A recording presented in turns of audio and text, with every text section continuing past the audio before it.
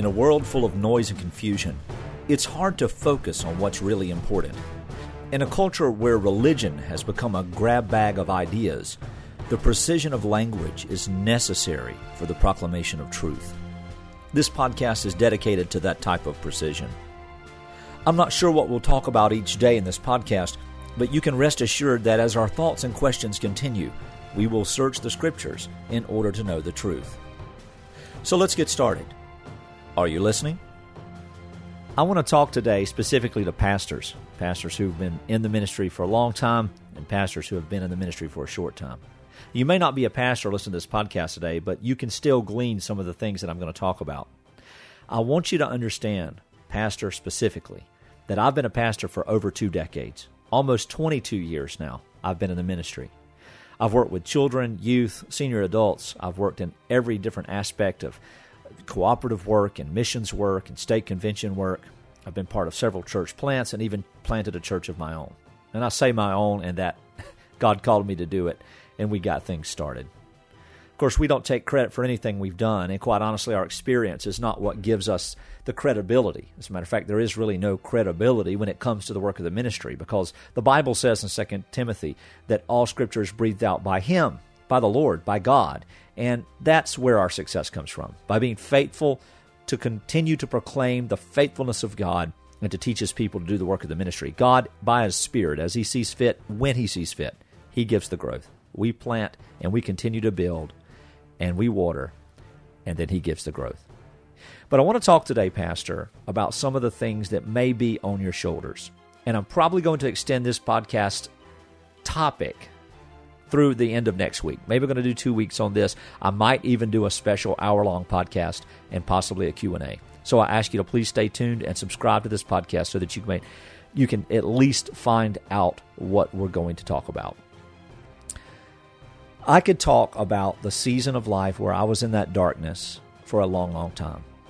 And I've written about it. I've even started a book that's all about 90% done years ago, but I never published it because there's a lot of dark things that I'm not happy about.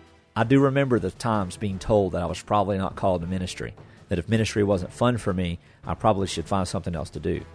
But friends, when you feel like nothing's right, when you feel like all you've done is just waste every breath, and there's really no reason why you feel that way, and you can't put your finger on it, and you pray and you cry out to the Lord, and you do what you do because you have an obligation to continue to shepherd people and teach, but they can't see the real you. There's a mask in front. There's a fake person standing on the outside. And on the inside, there's something really heinous and dark and evil and weak and somewhat guilty, constantly guilty, because you cannot escape the truth of who you really are. Well, I look at pastoral burnout, I look at pastoral depression, I look at ministry, and ministry can rob everything from you. And I'll tell you why it robbed it from me. This may not be true for you, but let me tell you how I ended up in the depths of depression as a pastor. First of all, I became more concerned with doing what I'd been taught to do and assimilating people and playing the program game than I was to be faithful to the Word of God. And more than anything, that took the life right out of me. Jesus says in John 6, I am the bread of life. Now, of course, Jesus is talking about eternally. He's talking about salvifically. But listen to what Peter says, where he says that everything that we need for life and godliness is given by the divine power of God. Paul would tell Timothy, be strengthened by the grace which is yours in Jesus Christ. He's talking about Timothy's suffering and persecution. And he does so because when he teaches Timothy through the writing of those letters, the grace of God is given to Timothy through the reading of those letters. This is a supernatural and a divine thing. But back to the point. When we're not faithful to the Word of God in every aspect of our calling, in every aspect of our oversight and shepherding, it can cause depression. If we start thinking about other people and how they look at us, all we're going to do is keep on thinking about how we're not meeting the measure of their standard. And I'm not talking about being a man pleaser, but I mean looking at other people and how they view our, quote, job as a pastor. Another reason that depression set in for me is that I actually started thinking that it was a job. It's not a job in the first place.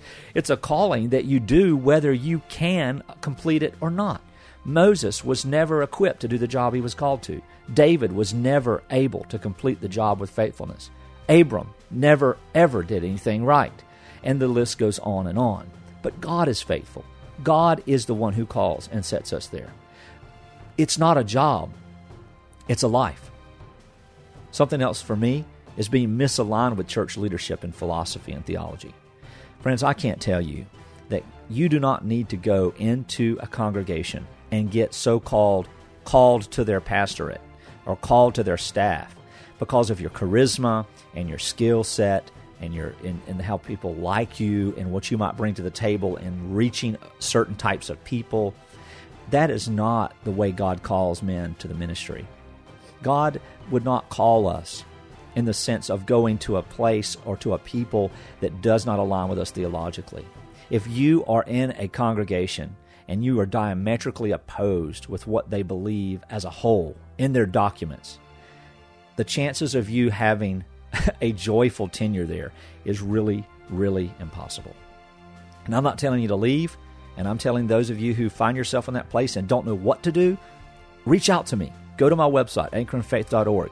Go to the contact tab and send me a message. I will call you, and I will send you my phone number. We can learn from each other. What happened for me after that is when I found myself at odds or misaligned with the leadership of the philosophy of ministry and with doctrine, is that I began to second-guess everything I did. Is it good enough? Is it right? Is it wrong? Who's thinking about it?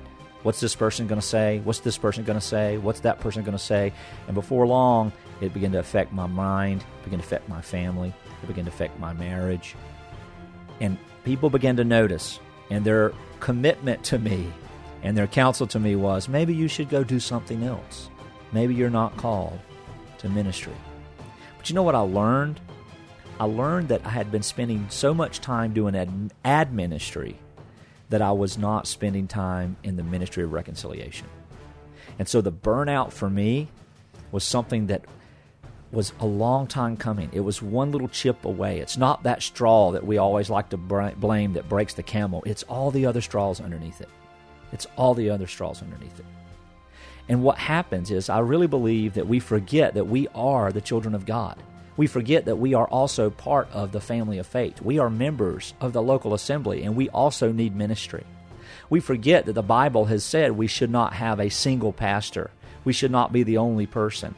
There's no such place in the Bible for the church to have a leadership team or a board or an unbiblical model of leadership where the pastor answers. We need to have some co-equals, some men who are called to shepherd alongside each other. And that's where the safety really comes. And for me, it was because I had failed to trust in God, and I began to trust in myself. I began to trust in myself to find my joy, trust in myself to find my bearings, trust in myself to find the success in ministry. And I had this checklist that was economical in the sense of culture. It was not theological. It was not biblical. I began to think that my ministry work was more difficult than God could handle. It was something that He had set on top of me to choke me out, and I was just supposed to swim to the other side of this crazy sea. And when I got there, He'd be like, "Good job. I'm glad you did it. Now we're back together." That's not the way it is at all. Every step of the way, we are supposed to be submitting to the power of God, and that means we trust in it. We trust in the fact that God is bigger than every circumstance. Friends, we do not have to give up because Christ is King. Everything we feel and experience is in the hand of the sovereignty of God. I want to talk about that as well.